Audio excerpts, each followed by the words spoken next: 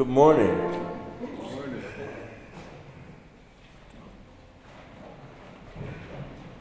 Welcome to morning prayers. Sorry, I'm so sorry. Forgive me, guys. Please join me in a reading in your Appleton Psalter this morning, and stand if you're able, of hymn number, or Psalm number 48, found on page 24 in your black Appleton. The Lord is great and much acclaimed in the city of our God, his holy mountain. There rested joy of all earth, Mount Zion, son of Zion, city of the great King. Through its citadels, God has made himself known as a haven. See the kings join forces, they advance together. At the mere sight of it, they were stunned, they were terrified, they panicked. They were seized there with a trembling, like a woman in the throes of labor. Let Mount Zion rejoice. Let the towns of Judah exult because of your judgments. Walk around Zion, circle it, count its towers. Take note of its ramparts, go through its citadels, that you may recount it to a future age. For God, he is our God forever. He will lead us nevermore.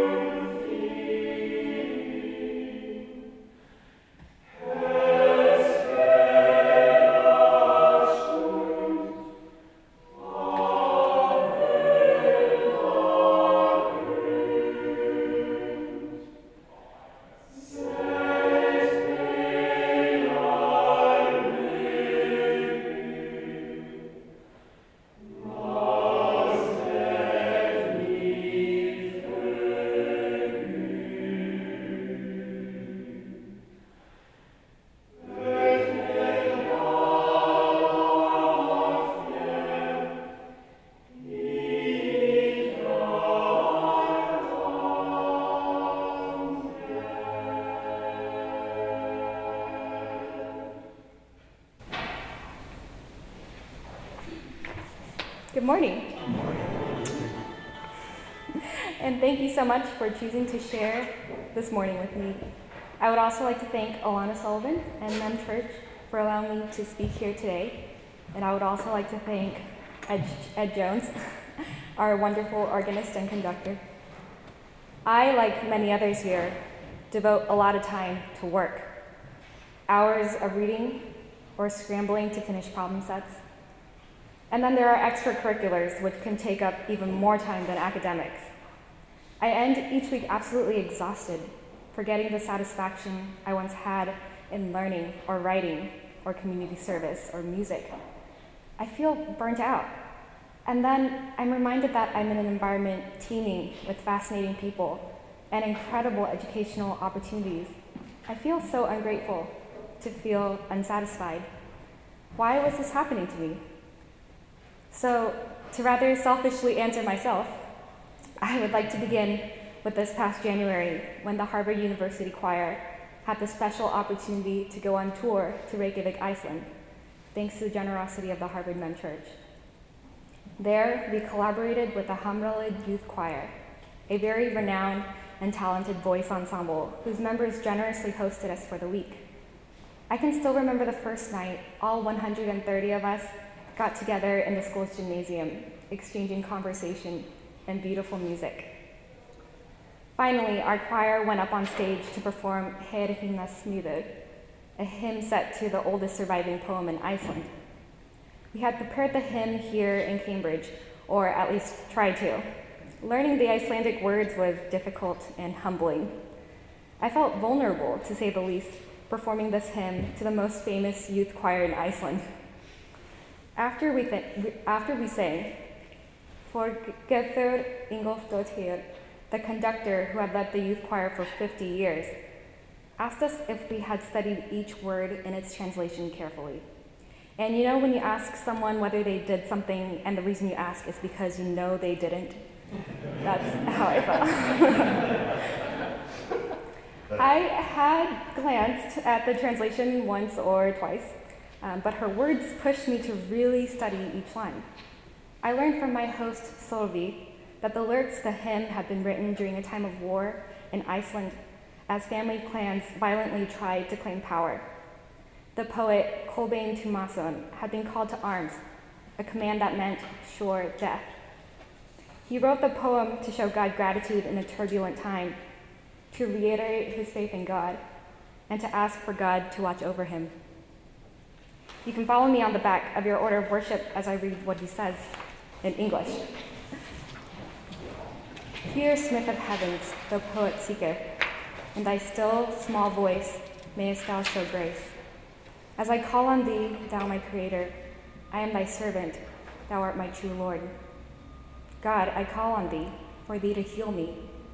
Bid me, Prince of Peace, thou my supreme need. Ever I need thee, generous and great, o'er all human woe, city of thy heart. Guard me, my Savior, ever I need thee, through every moment in this world so wide. Virgin born, send me noble motives now, and aid cometh from thee to my deepest heart. And this really struck me, especially since I'm in a choir. Through the Harvard University Choir, for instance, I'm able to sing marvelous and intricate works by Bach, Handel, Chris de Blasio, and by our very own resident composer, Carson Kuhlman. But I realize that I often focus more on the skills, the notes and the diction, more than on the song's original purpose, which is to worship. In a broader sense, our trip to Iceland reminded me to be more mindful of my actions, to go back to their original purpose and meaning. So back to my dilemma with burnout and dissatisfaction. Taking a cue from Þorgerður Ingolfsdóttir, the conductor of the Hamralid Youth Choir, instead of blindly following my schedule, I needed to infuse the meaning back into what had become hollow motions. I needed to stop and take a step back and ask myself, what is the original meaning behind what I'm doing? Especially when it's 2 a.m. and I'm still on question 2 of my chemistry homework. Or when I'm spending my 5th hour in lab repeating an experiment that just keeps failing. Or when our beloved conductor is pounding Palestrina over and over again in rehearsal. Simply going over the motions for the sake of going over the motions can only do so much to motivate. There needs to be an answer to the question, why? Even the poet in the hymn asks for the answer to the question. He says, Virgin born, send me noble motives now. Aid cometh from thee to my deepest heart. I hope all of you will stop once in a while to ask yourself, why am I doing this?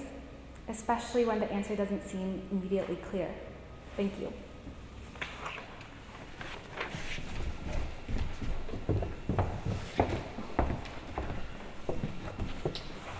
Please join me in saying the Lord's Prayer. Our Father, who art in heaven, hallowed be thy name. Thy kingdom come, thy will be done, on earth as it is in heaven. Give us this day our daily bread, and forgive us our trespasses, as we forgive those who trespass against us. And lead us not into temptation, but deliver us from evil. For thine is the kingdom, the power, and the glory, forever and ever. Amen.